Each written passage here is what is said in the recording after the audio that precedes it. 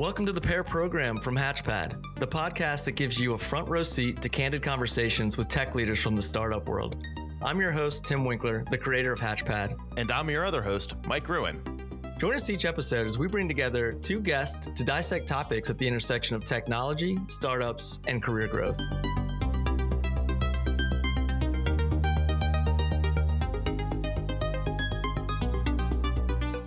The views expressed within this podcast are solely the speakers and do not reflect the opinions and beliefs of any organization or company.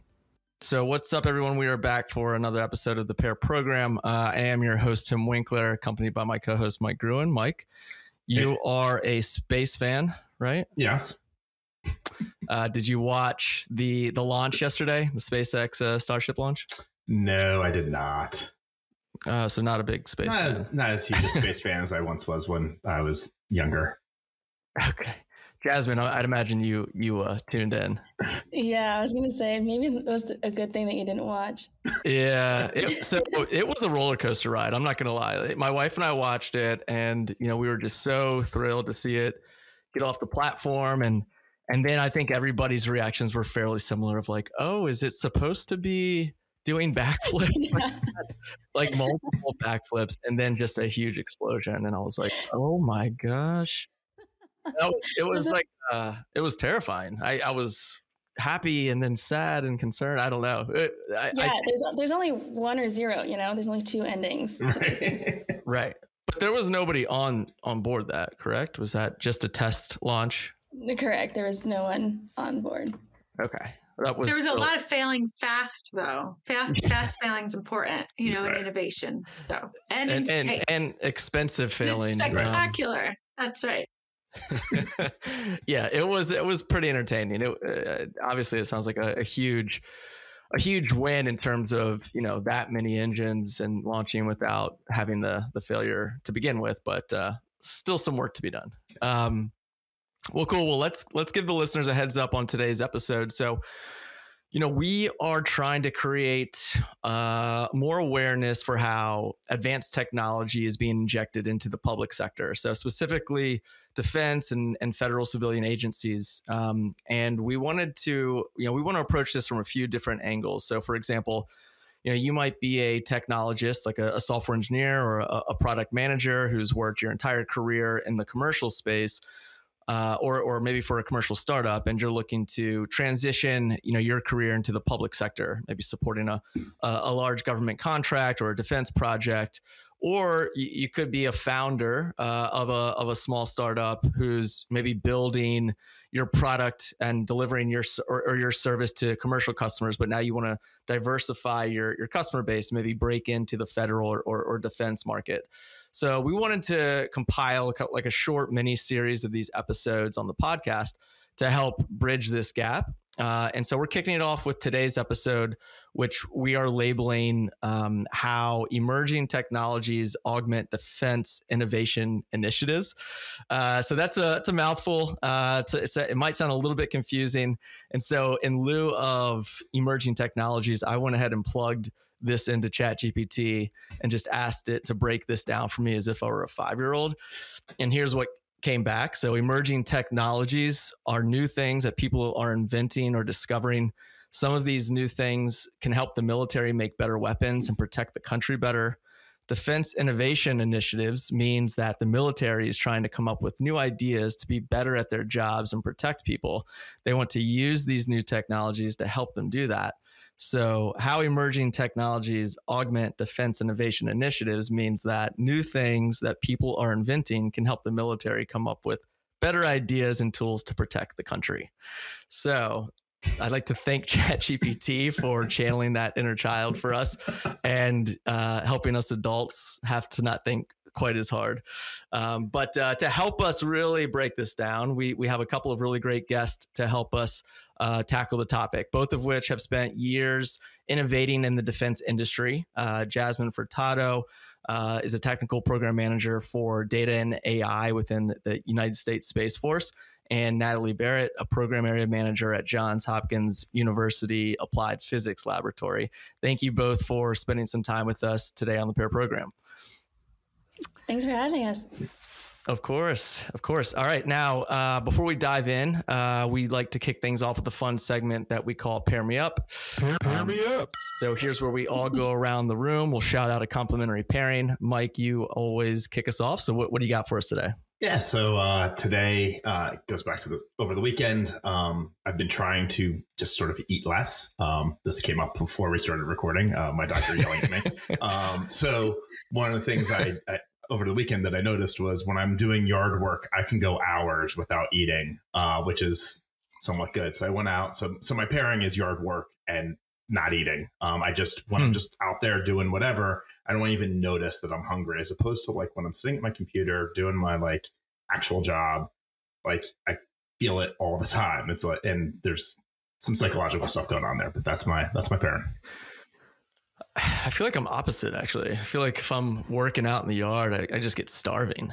I mean, I come in starving, but I don't notice it. While I'm out there, I can just be, whatever it is, whether I'm fighting. You don't have access to snacks while you're in the yard. Gotcha. No, unless I start eating the bamboo like a panda, because that's usually what I'm fighting with. We have a lot of. Oh, you've got bamboo? Yeah, you got it's a bamboo terrible. issue? Yeah, it's terrible. Oof. Oh, that's brutal. Tell me about it. Make a garden. What's that, Jasmine? You need to make a garden. You got to grow a garden up. Now I just need to slash and burn it and move or something. I don't know. Or if you just grow vegetables, then you can kind of two birds, one stone. You can eat healthy while you're out there doing your yard work. Yes. There you go. All right, we'll accept that answer. I appreciate it. All right, so my pairing today is going to be babies and mohawks. So as I've mentioned before on previous episodes, now my wife and I, we welcomed our daughter Alice into the world 4 months ago now, and whenever we do bath time, Papa gets to play stylist, and I get to draw up her hair in different styles that I like. So I wanted to experiment with a little mohawk on her, and I'll share. Let me see if I can share this picture. You guys see that? Pretty good, right? So I will just say that having a baby with a mohawk and walking around with her, it gets a ton of praise. People like it. It's well received by the people. And it's I think it's just a people pleaser. So she's got a lot of compliments and just seems to bring out an element of her little personality. So I just say for any listeners out there that have babies, give this a shot after bath night. Just wait and see what kind of reactions you receive. I don't think you'll be disappointed. All right, let's pass it off to our guest now. So let's start with Natalie. If you want to give us just a quick intro and then your pairing. Sure. Nat Barrett. I'm a technologist with a background in electrical and biomedical engineering. I've had the privilege of serving Department of Defense for a very long time now. And probably my favorite programs are related to exoskeletons and brain-computer interfaces to really advance and protect our warfighters. So my pairing is yoga and solitude. As a mom of two, it is one of the only times that I get solitude and the opportunity to really be creative and to let the ideas percolate of what's next. Well, that's great. As far as yoga goes, what's like, do you have like a position that's like your go-to that you enjoy the most? So that's a great question. My top is down dog, but probably my favorite is called Savasana, where you lay still for minutes. And so it's actually a place where it's almost like meditation. And you can really be calm and the ideas just flow. It sounds like nap time almost. It's adult nap time. It's adult nap time. That's great. I love it. And also love the work that you do. That sounds super fascinating. Can't wait to dive into that more. But let's pass it over to Jasmine. How about your intro and your pairing? Yeah, well, thanks for having us here again. I'm Jasmine Furtado. I have worked a few data and AI initiatives in the Department of Defense, specifically in the Air Force and the Space Force. So my pair today is Dogs and sun patches. I just think of, it's just something in my head. My dog does that a lot, actually. Like finding sun patches on the floor anywhere, and they're just naturally drawn to it, and they just kind of just sit there, just lay there. They don't know anything about what dangers of sunlight. They just love the warmth. And they'll just stay there, and then as the patch moves, they'll also move with it. So That's awesome. It's a great pairing. That is a great pairing. So this is one of my former dogs. He's no longer with us, but he was an awesome dog. His name was Griffin. And he would love a good sunspot. I'd always go out on my back deck and see him just posted up. It's exactly right though. It's like dogs are just drawn to a good sunspot. It's like they know what's comfort. It's the good stuff.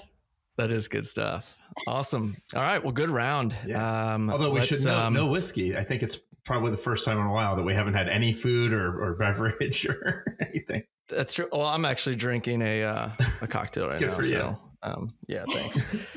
All right. Well, let's go ahead and transition into the episode. So as I mentioned, we're going to be talking about innovating in the DoD, which is Department of Defense, and other defense-related agencies like DARPA, which is the Defense Advanced Research Projects Agency. And I'm going to preface for our listeners, the majority of which are a lot of commercial-focused technologists, that your intro to Government 101 lesson is that the government loves their acronyms. So you will hear a lot of acronyms throughout this episode, but we'll be very mindful of this, make sure that we spell out what these are short for.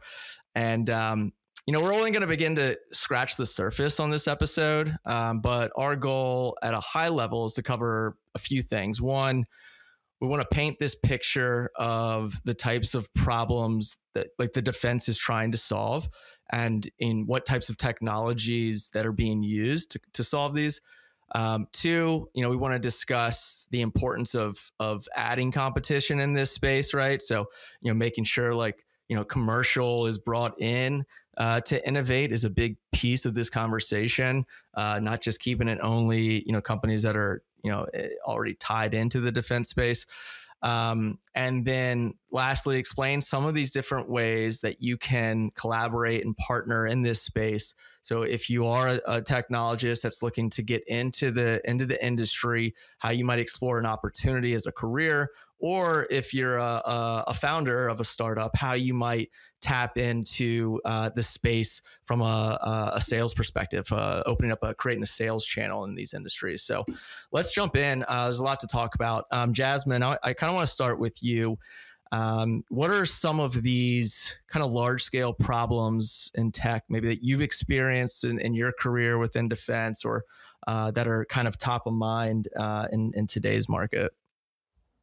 Yeah, so to start off, just with painting that picture, the Department of Defense has a lot of data. So my background has always been on the data side of the house, software side of the house, and analytics, artificial intelligence. So use that all as just context. So with the amount of data and the amount of systems that we have in the Department of Defense that's collecting data, it's a very complex environment. It's very complicated. There are so many things that are collecting information, and there's so many people that are doing things with that information. So you can imagine this jumbled mess of data pipelines, and you have so many people that can derive value from this information, but it's hard sometimes to pull out what's relevant, and it's hard to navigate such a big ecosystem. So this area is really ripe for innovation. How do we bring more order to some of the chaos? And it's not a one-size-fits-all solution. Every unit in the DoD is different. They have different skill sets. They have different missions. They have different technology stacks. So there's a lot of different ways to tackle this problem and the challenges that we see when it comes to data and innovation. We see a lot of innovative efforts popping up as a result of that. So we'll see a lot of innovation hubs that are for lack of a better term, I'm going to quote unquote that because some groups don't like to be considered innovation hubs and some do. So I'm just going to use a blanket term, which is a little bit dangerous in this regard. But there are these like groups that have sprung up in the last few years that are focused on quote unquote innovation. And so they are leaning forward in partnering with non-traditional companies. They are leaning forward in practicing more, iterative agile practices. They're more interested in, adopting more emerging technologies. And so they position themselves in areas that have a lot of data. They position themselves in areas and get the appropriate infrastructure to be able to do agile, fast software development. So in these areas, there's I can't even list all the different mission areas because there's just so many. But you think from my perspective, Air Force, Space Force, we see a lot of tracking, personnel management, optimization of processes, trying to identify events of interest. There's any application that you could think of outside the military has the equivalent in the Department of Defense. So that's just to set the stage a little bit. There's a lot of opportunity here. Yeah, I mean, that's a loaded question. I mean, there's just so much that can still be done, right? Needs to be done. But I think that's a good starting point. Nat, what about yourself? If you want to maybe piggyback on the question and talk a little bit about, you worked with DARPA for some time and then obviously at Johns Hopkins APL, maybe setting the stage for, some of those problems that you all have been tackling as well. That's a great question. One of the things I would really point anyone who's interested in getting into the DoD space is to take a look at the national security strategy, the national intelligence strategy, the space strategy. There's a lot of content that's available and publicly available for the civilian sector to consume.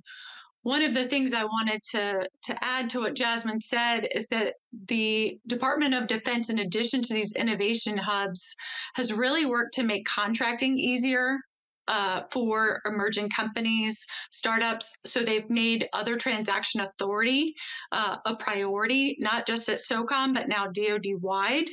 In addition, they've started what's called the CRADA. I'm sure they're doing that over on the space side too, which is really an unfunded cooperative research and development agreement that allows companies who have great ideas to work alongside a DoD partner to really get free input and free coaching as to where to go, what the need is, and how to be successful. Real quick for folks that maybe aren't familiar, like SOCOM, what is that an acronym for? Oh, yeah, thank you. So Special Operations Command, I'm a little bit biased. I kind of see them as the tip of the spear.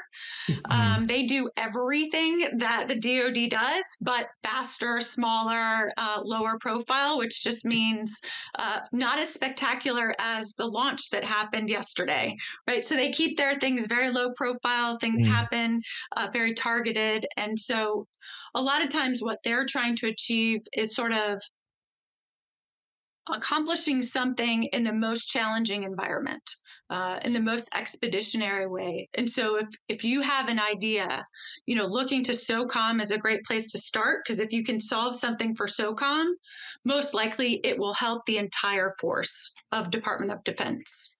And so I'm learning a lot about this space. So, I'm from the DC area and our business, we kind of started off, not so much working with some of these more modern like defense tech customers, but, more of, a lot of web software that's going on in the federal space. But, over the last few years, it seems like there's been a real big push for, modernizing a lot of defense tech. And so, we've been kind of tuned into a lot of these, kind of like research agencies. Like DARPA is one that continues to kind of pop up on our radar. And for those that maybe aren't familiar, can you highlight or explain like what the mission is behind some of these like research agencies like DARPA and DTRA? Yeah. So DARPA, Defense Advanced Research Projects Agency, their goal is to basically change the course of history when it comes to the Department of Defense. They were founded because of what happened in with Sputnik, the Russians sort of taking our cheese first, and we said that will never happen again. We will create DARPA.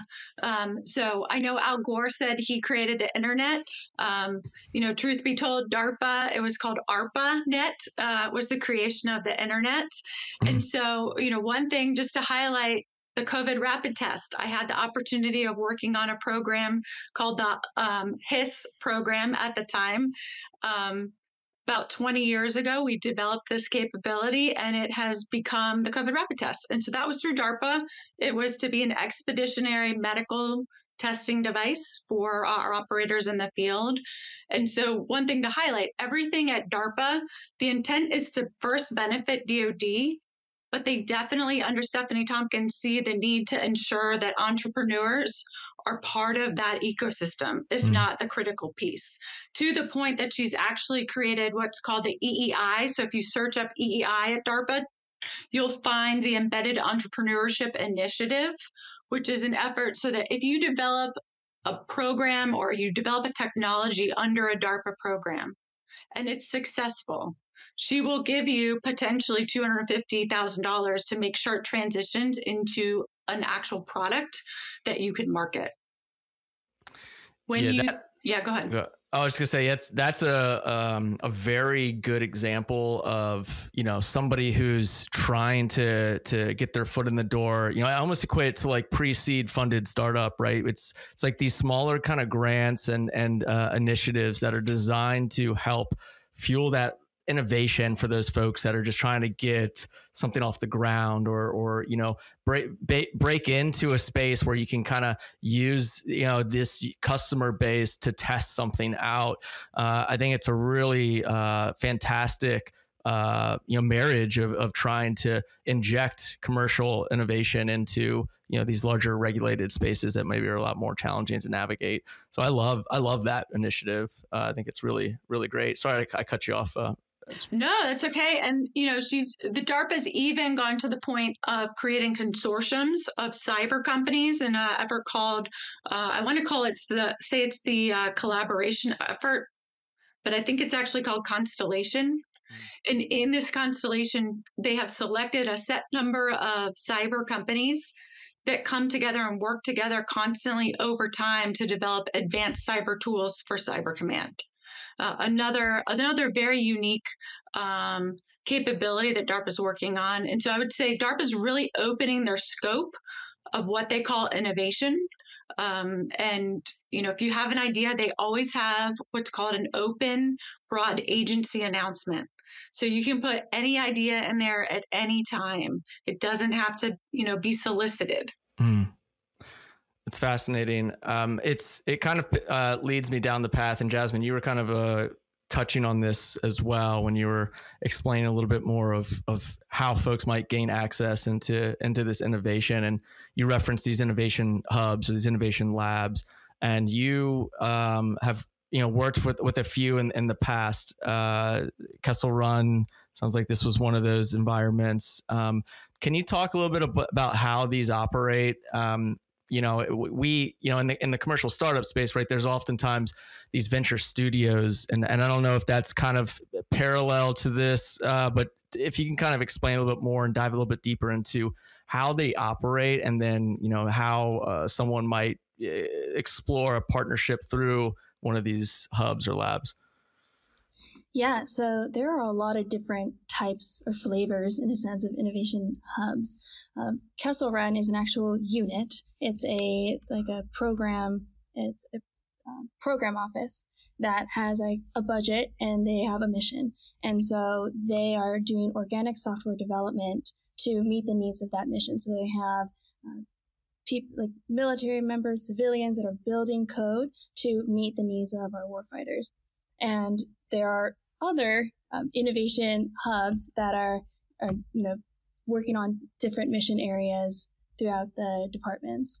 there's also things that are more associated or tied to like research, like Space Camp, for example. They're tied with the Air Force Research Labs, and they are built. They're also a software development organization, but they're not. They're associated through AFRL. There's also these groups like SpaceWorks, AFWorks that are really more focused on bringing small businesses, non-traditional businesses and technology and fast tracking them or finding ways to inject them into those types of units, say, like Kessel runs these innovation hubs or just other units that are a little bit more traditional and try to modernize them. So they're depending on your product and depending on your business model, you can find multiple ways in to work with the Department of Defense. So I always look at these like areas like AFWorks, SpaceWorks, the SBIR, the Small Business Small Business Innovation Research or Innovative Research. I don't know which of the two. And then the STTR, which is like the Small Business like Technology Transition. Oh gosh, the acronyms. I need to look them This is why they have acronyms, so you don't have to remember all the long names. I know, and I just I always forget them. It's like Now what is it? The SBIR, SBIR. Small Business Innovation Research. I just looked. That's right. And then Small Business Technology Transfer. That's SBTT, I guess. So those are two ways that small businesses can get on contract with the Department of Defense to build a technology that may be more emerging and then go through multiple phases to eventually get to a mature enough state where you can more closely partner in a more operational way with a unit.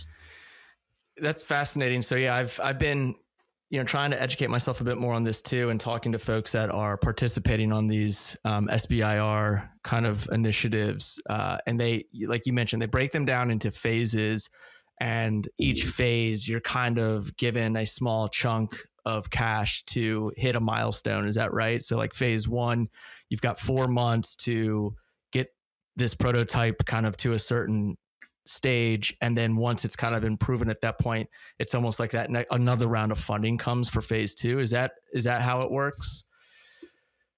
Yeah, and you don't have to necessarily start in phase 1. You could start at any of these phases. It just depends on the maturity of your technology. Okay. But you basically apply based off the criteria for each of those phases. You apply for the contracts, and if you can find a use case within the Department of Defense, which is generally pretty easy to find, although the actual people is another story. But like the concept of, this could be valuable to the Department of Defense is usually something that can be found. And then it's just a matter of finding the unit and the people to champion it within the Department of Defense. And that's like another hurdle. Yeah, and we'll include all of this in our show notes, because there's a lot of things that are getting thrown around here that are actually super valuable. I've just from doing my disco calls with both of you all, I took a ton of notes and went down the rabbit hole of research. So like AFWorks, right? It's WERX. Is that accurate? It's AFWERX, and that'll take you down a whole nother path of areas of these innovation hubs. So we'll include all that in the show notes. Before we transition to the next point, Mike, I was curious, you've been in tech in this area for some time. Did you ever, participate down, the public sector path? Did you ever work for a government contractor or anything along those lines? Yeah, all of the above. So couple companies ago, well, now a few companies ago, we were doing, it was natural language processing. And then there was a big In-Q-Tel investment in us that got us into the NSA, and with CIA, NSA, FBI, trying to track down using natural language processing to find bad guys, potentially terrorists, both foreign and domestic. So that was, and that was I'm curious to our guests, is In-Q-Tel somebody who works with DoD, or is that strictly Intel community? Nat, I would definitely encourage anyone to go work or to put in a business plan to In-Q-Tel. Our IC and DoD are well connected and play in kind, and so any any technology trade show that you see that comes up that In-Q-Tel is hosting, I would go, right? And the same thing with Soft Week, I would go. Yeah. Those are opportunities to, like Jasmine said, it's hard to find the people. Go to the events where they actually present themselves and go chat with them. Another one is SOCOM has a TE event, which is their technical experimentation event. Another place where you can go and showcase your work and have actual operators or warfighters come and assess them. Yep. And yeah, back to your question too. There was another. I mean, that In-Q-Tel has been my means in at 3 companies where they were the ones who sort of made the introduction. They saw what we were doing, what our technology was. There was a different company I worked at where we were looking for inside risk, inside threat, bad actors, those types of things, and we're able to. Again, it was In-Q-Tel made some introductions for us and also made an investment. For those that don't know, maybe one of you could sort of say what In-Q-Tel is, because I'll just butcher it because I only know from having received the funds. Or am I putting you on the spot? I apologize.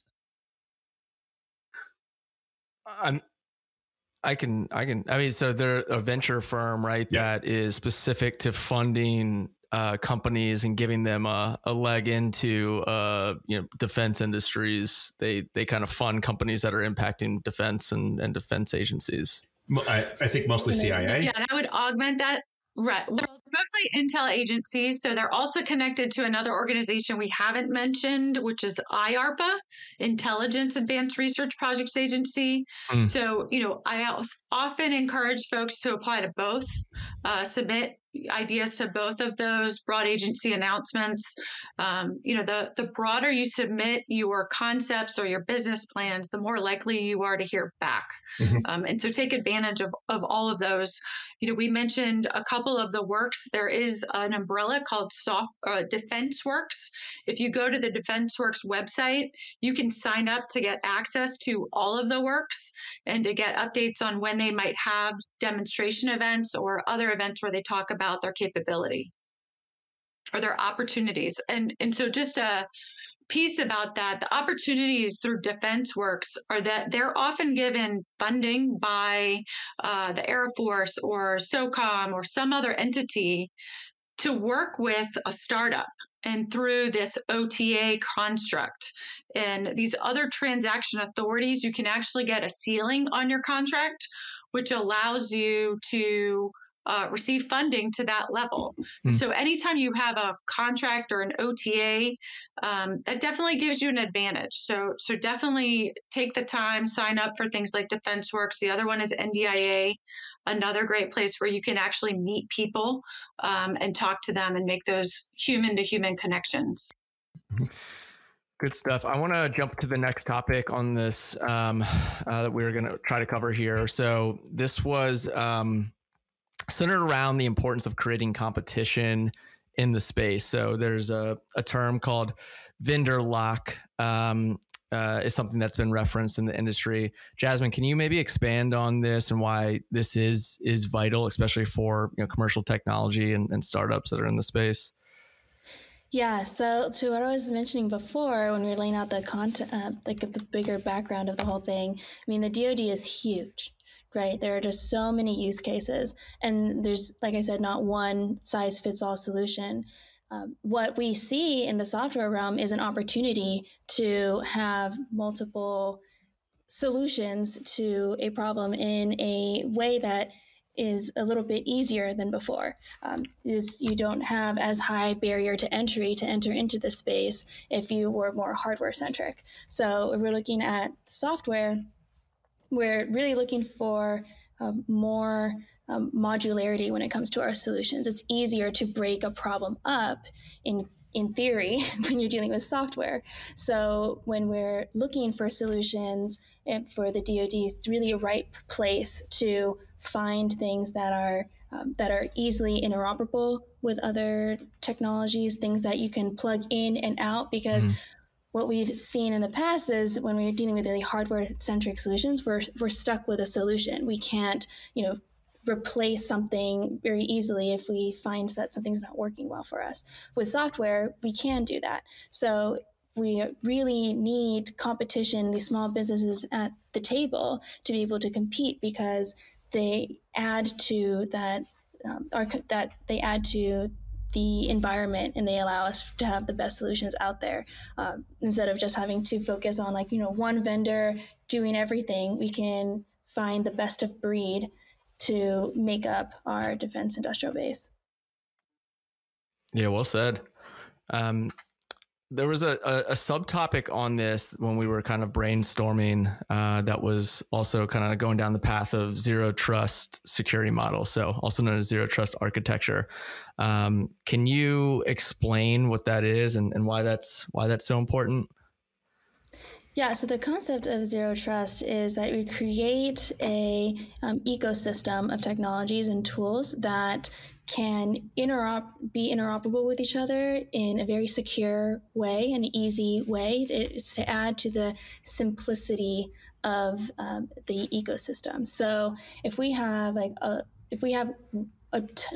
few big software systems that we just dive into the system, and that you can do a ton of stuff in this space, that's great. But if we try to break it up into pieces, it's hard to deconstruct. It's hard to it's hard to move between different tools. What we want is the ability to log into our network in the DoD, log into a network and have access to all the tools available, and have the authentication and security protocols in between each of these tools to easily navigate between each of them. And that makes up that zero trust model. So everything that's in the network is modular enough so that they can interact with every other system in the network in an easy, seamless way. So you don't need to log in 50 times to get access to your data, and your data is not super siloed in one location or another, and it's not difficult to access it. So the idea of zero trust is to create this ecosystem of easy access, easy interoperability in a secure way. So, yeah. That was super clear for me. Mike, I know that you and I had kind of riffed on that briefly before as well, but just coming from the commercial startup space, I mean, it is something that's pretty also common knowledge on your, in that world. It's hard for me to say common knowledge. I mean, my last company was a cybersecurity training company, so for me, it feels very common knowledge. Sure. But we had, we had to do a lot of education about what zero trust means, and how this idea that you don't. It's a complex idea, I think, for people to get a hold of. But we are seeing in the commercial space, there's lots of places. I think it's actually easier in some, when you're a startup, it's actually easier to start that way with this idea of a zero trust model where people are authenticating, but then you each system is responsible for its own security. And that's how you sort of build these things up. It came up a lot in the pandemic when you went from, I think a good example for people who might get this is when the pandemic hit and people started working from home, it started becoming a problem, because now all of these systems that were sort of theoretically secure because they were inside the company's network, now we're working from home. How do you give people access to those things? So it's really pushing a lot of the security to the edges. And so that it's not this idea of this sort of hardened outside perimeter. And once I'm inside, then I'm trusted and I don't have to authenticate again. It's really pushing it out so that all of the different systems are constantly challenging. It's this idea of we don't trust you, and we're going to constantly confirm that you are who you say you are. We're going to constantly confirm that you have access to the things you have access to, but it's all done at the software side. It's not as, as Justin been saying, it's not, we're going to force you to log in all of the time. There's got to be a way to sort of authenticate once, but pushing that all out. And that's what allows people to work from home without a VPN. And that's, I think smaller companies, startups, so much is SaaS that it's actually, there's no difference between working in an office and working at home for a lot of places. We don't have, we don't have a rack of servers in the network closet anymore. Now we just have basically just networking gear to provide internet to the office. So that's sort of, hopefully that helped a little bit. But yeah. Cool. Yeah. Nat, I think we kind of skipped over this too, but I do want to quickly backtrack because, you work at Johns Hopkins Applied Physics Lab, and an area that this is a university that is another outlet that we see partnering to innovate in the defense space. Can you maybe just kind of quickly paint how that happens through that kind of outlet, and name drop a couple of the big ones that are out there that are impacting in the space? Sure. Anytime that you can come across a university and team with them, it's always a great opportunity. Johns Hopkins Applied Physics Lab, you look at the work that we do with NASA, we're always working with many companies. You also look at what we're doing in the innovation spaces. So, for example, one of the programs was an advanced prosthetics program with the brain-computer interface work. And in that was a consortium of multiple companies and universities. So the benefit of working with a university is that they're very collaborative. Their intent is to be collaborative. Their intent is to really advance technology and not to compete in the way that you traditionally think. And so that's why people love to work with our national labs as well. That's another great opportunity. Sandia does that a lot. Lincoln Labs, MIT Lincoln Labs is another great opportunity. They have many events that you can attend that are open to the public. And so, anytime that you see a university like a JPL, an APL, Penn State is great at this as well. Virginia Tech, I think, too. Did they have? Virginia Tech has an ARL. And so we'll all release our own solicitations on occasion. And so to be aware that those solicitations can also come, and that's an opportunity for you to work with sort of a bigger, more known entity in some cases, where there's going to be full trust. The labs have thousands, if not millions of NDAs. And that's because they're extremely well trusted in the community to only advance technology. They know they are known entities to protect your IP. Mm. But it's an interesting thought of, if you're just trying to get your foot in the door, right? Say you're an alumni of Virginia Tech, this could be a great outlet for you to kind of use that to your advantage and just, help to get a conversation started or get connected with somebody who maybe is connected. As far as networking goes, I mean, it's just super important. If you have no expertise or no reach into the space, just kind of leaning into something that gives you a common connection is something we always recommend. So I'm gonna kind of wrap with a question for each of you, and I'm gonna paint this kind of picture, and we'll some of this might be a little bit of a repeat of some of the things we covered, but we'll see if we can summarize the answer briefly. So Natalie, I'm gonna start with you, and let's pretend that you're kind of set up at a booth at a defense tech career fair, and Mike and I approach you as candidates. Mike's a software engineer in a commercial space for years. I'm a product manager in the commercial space, and we both approach you and we say, we're brand new to the defense space. We've fallen victim to a layoff or something in the commercial side, and we want to break into the defense space. It seems like maybe there's some stability here. We have no idea where to start in pursuing opportunities. What would you recommend to us, and maybe how to navigate a career opportunity in that space? Again, bit loaded, but what would you say to us, to kind of just get the ideas flowing? Yeah. I would encourage you to look at 3 organizations first. To go look at NSF. We haven't mentioned the National Science Foundation, the Defense Advanced Research Projects Agency are really 2 of the tops, in addition to U.S. Special Operations Command. All 3 have very broad agency announcements, and they want to hear your ideas. The nice thing about those 3 organizations is that they are all interconnected across DoD, the IC, DOE, and they actually share technologies across themselves. So, certainly look at those BAs. I would also say go to their events. They all host events. The more time you can get face-to-face with people. Again, I love NDIA because they bring people to you. You just sign up and you go. But then whenever you can team with a university, it's a safe place to start, especially if you can find a national lab or a university affiliated research center, which is what like Maryland Arliss and APL, JHU APL. These are organizations whose intent is really to advance innovation in a trusted way, to enable the best for the country. So that's what I would recommend. I also recommend keeping the conversation going with folks like myself as you meet people who are in the know. You know, we're all working to the same goal, to protect the nation, to protect our people.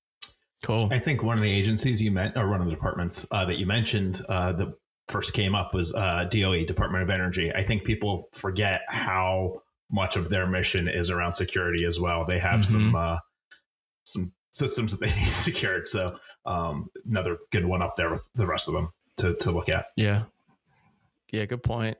All right. I'll flip this over to Jasmine too. So a little bit of a similar scenario here, but instead of Mike and I being, candidates looking for new roles, let's just say we're co-founders of a cyber product and a startup. And primarily we've been working with, larger commercial Fortune 500s. And now we're trying to pivot, from a little bit outside of all commercial and trying to get our products positioned to serve defense. How might Mike and I want to navigate these waters? Like, what kind of options are out there for us? Yeah, well, first I would commend you for wanting to enter into the defense space. It is not for the. It was Mike's idea. It certainly wasn't. Go on. Sorry. It's not for the faint of heart, but the mission is so important, and we need people like you to be in this space and add to our competitive advantage. I would say that the DoD is really big. What's great is that a lot of these units they have websites that you can go to learn more about like the mission space. I mean, Wikipedia is also a place as well to like try to navigate the DoD. It's a lot to cover, but I would say really know your value proposition and own how it could be dual use, of how it can, how it's obviously serving your clientele now, but how it could be used in the DoD, and that, reach out to people in the DoD, and, everyone knows other people. So get comfortable getting to know the people within the Department of Defense. There's so much opportunity that you may not even know. I mean, we mentioned a few in the call. So we talked about, the small business, innovative research, like the SIBR process, looking at that. You can QTEL, all these different agencies, look at those events that they have going on and their calls. Like they will post what they are looking for. These organizations are constantly posting the needs of the Department of Defense. So just take a look on there, see if anything, if there's any gaps that you can see off of those sites that you can fill. But there's also like units that just have like front doors. Like they just will have, like, I know Space Systems Command has just a front door process for all small businesses that want to work with the Space Force. So there's a lot of different processes. It's just a matter of just reaching out to someone, LinkedIn, find someone that you think is in a position that resonates with your company or is in a unit that's related to your company. So network, reach out. I mean, we're a big organization, but we all know each other in one way or another. So really excited for you to be in the space, and look forward to having you. Good stuff. Yeah, it's so true. I mean, so just in full transparency as well, we were primarily just helping commercial startups, with a lot of talent initiatives for years. And in the last 7-8 months, just kind of seeing a little bit of the instability in the commercial startup space. As a founder, I was like, look, we need to protect ourselves. We're going to dive into some of this defense work. And so what I started doing, I started to use our community as a tool to create more awareness and make connections and start to, meet folks like you all. But then two, I just cold emailed DARPA directly, and it was actually their emerging entrepreneurship initiatives. subdivision and just kind of let them know, like, this is how we're innovating and helping on the commercial side. I think we could really help some of those companies that are you're breeding out of DARPA, and would love to just kind of explore a conversation. And I got a response fairly quickly. I was surprised. Scheduling the first discussion has been a little bit of a snafu, but we're getting there. But I will say, like, they're open, and there is a want. I think that's the theme I want to communicate, is that there is clearly a known, like, gap that needs to be fixed, and they're open to fixing that. So now is a great time to take that step.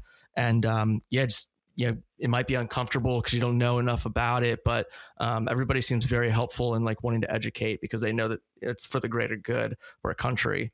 So I'm going to close with that. I think this was helpful. I think we've got a couple of other episodes that we're going to build on this. I'm excited to bring some other perspectives into the mix that may be coming from, like, digital consultancies that are, helping build, big software projects for in the federal space too. We talked a lot about defense on this one.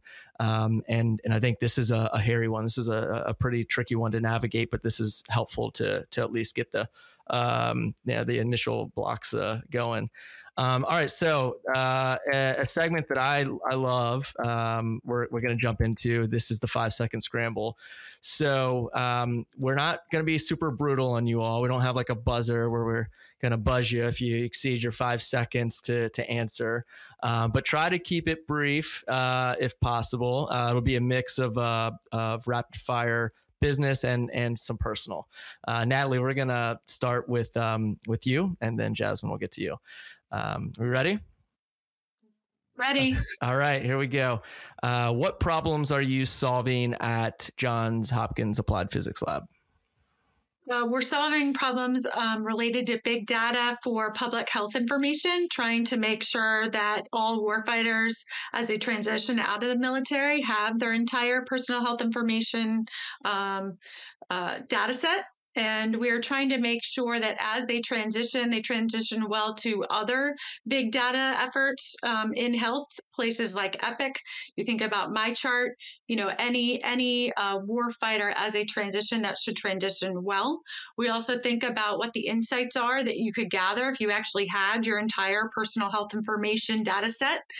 We talk about PHI, personal health information, but how many of us actually have our own PHI or a copy of it? So I think a great place to start is with the warfighters.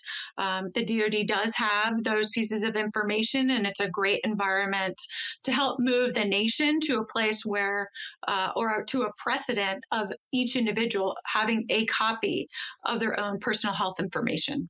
What type of technologist thrives in your environment? I love that question. I would say all types of technologists and engineers. We need all kinds in this space, which is why Jasmine said, like, if you're an engineer, if you're an innovator, we just need you. What professional advice would you give your younger self just starting your career? Get your PhD as soon as you graduate. Don't delay in education. Wow, that's loaded. All right. What do you love most about yourself? I love that I can laugh at myself. That's great quality. What's your favorite type of bagel? And everything bagel, because I can never choose. I just want it all. That's the right answer. What is the worst fashion trend that you've ever followed? I think the MC Hammer pants. When I was little, my grandmother made me MC Hammer pants with a jumpsuit. Like, so when those came together, that was just wow. I think we renamed them the Palazzo pants. Not any better. I've got a good visual. What is a charity or corporate philanthropy that's near and dear to you? My favorite is Beyond Rhetoric. It is an organization that works with our imprisoned youth to help make sure that they are seen and heard. Wow, that's really cool. What was the name of it? The organization? Yeah, it's called Beyond Rhetoric. Okay, Cool. Yeah, we'll include that in the show notes. I like that. Do you believe there's life on other planets? Absolutely. How could there not be? Yeah, I had a feeling that was going to be your answer. What is the number one country that you would recommend everyone travel to once in their life? I think we should all make it to Australia at least once to see Sydney and to appreciate the diversity of that environment. I think the way that they treat their Indigenous population is unique and highly valuable. So definitely put that on your bucket list. Cool. All right. Well done. You passed with flying colors. That was great.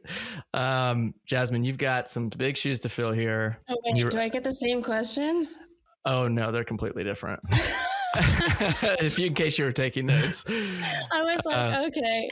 I was hoping that it'd be similar. I was like, great, what would I do? No, okay. All right. There's some overlap. Some overlap, okay. We'll say. Okay. All right. What problems are you solving at Space Force? So right now, there's a really big digital innovation push in Space Force. We have a ton of data, and we're trying to figure out how to make that easily accessible to everyone in the Space Force, trying to make things as open as possible and secure as possible. So it's the lifelong challenge of bringing data together so that you could disseminate it out very easily. So it's a big challenge, and it's a really exciting time for the Space Force. Awesome.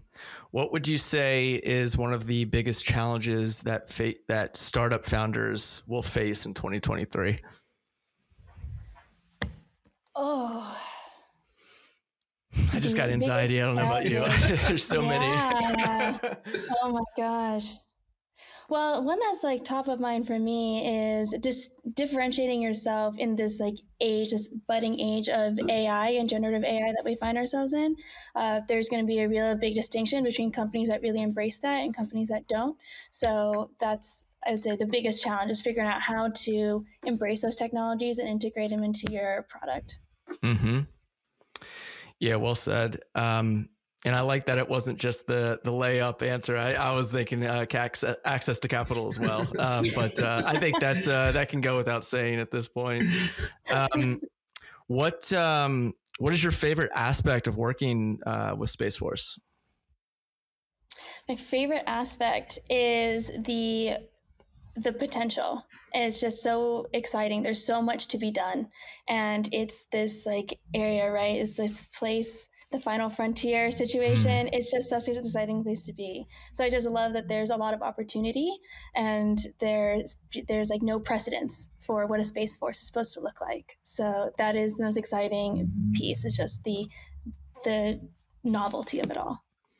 That's so cool. I remember when it first came out too, and people were like, Space Force, what is this? You know, like, and now I think people are like, damn, that's cool. Yeah. Everyone that's a part of it can define what it means. Yeah. All right. What is a charity or corporate philanthropy that's near and dear to you? I'm a co-founder of my own nonprofit called Vesper. We provide educational support to conflict areas in the Philippines, Ethiopia. So that's one that's near and dear. It's something that I started when I was in college because there was a huge typhoon that hit the Philippines, Typhoon Yolanda, and it devastated so many of the smaller areas and places that were really hard to get to for multiple reasons. So with my nonprofit, I work to remove some of those barriers to get educational support to those areas that are hit by conflict, whether that be environmental or with people. Wow, that's awesome. What was the name of it again? So we'll make sure we include that. Vesper. Very neat. All right. This is a very lighthearted transition here. So what is your favorite cereal? Fruity Pebbles. Oh, strong. Would you rather vacation on the moon or on Mars? Ooh. I think on Mars. It seems a little warmer. Just because. Awesome. Do you have a celebrity doppelganger? A celebrity doppelganger is Sarah Hyland. Okay. I can't think of any other than that. Tim Googles Sarah Hyland. I don't know. But yes, I will Google that later. But we'll take your word for it. Do you have any phobias or irrational fears? Yes, I have a phobia of clavicles. I don't like feeling things like touching my clavicle. I don't like seeing like exposed I have a thing with clavicles. It's interesting. It is very irrational and very odd. Okay, another lighthearted transition. Would you rather have a pet dragon or a pet unicorn? A pet dragon. Cool. That's just so cool. It is cool. What is your favorite Disney character? Oh my gosh, I was just at Disneyland yesterday. Oh no. That is hard. Mm-hmm. That is very hard. I'm thinking of Moana right now. Oh, nice. Yeah. Great soundtrack too. Yeah, right? Yeah. I got to ask the room, Nat, what's yours? Do you have a favorite Disney character? I don't know either. I was thinking the girl in Brave, but I don't know her name. Okay. I think that's a great character. Looks like Thomas just let us know. Her name is Marita? I don't think so. Oh, that's maybe his. Oh, that's Mike? yours. Okay. I mean, Mike, what about you? I mean, I'd have to cheat because now that Disney owns Star Wars, it would be Han Solo. Okay, yeah, that's a good answer. That's a pro answer because you've heard this before. I was going to say that's like almost is a it really? cheat I mean, because it's not. Yes, I have heard it before, but I'm not a big Disney like the Disney cartoons, the other Disney properties fan. So I know, is that like OG Disney? That's not. All right. So it is Marita. It is Marita. Yep. All right. Cool. See, I'm super detail oriented. Just clearly, love the details. So why we have a producer that just fact checks everybody to make sure. So good. All right, y'all. This was a blast. Thank you so much for joining us and being great guests. And we look forward to building more awareness on how to best marry commercial tech and defense. So I just wanted to thank you both for hanging out with us on the Hatchpad. Appreciate it. Thank you. It's so important. Thanks so much. Awesome.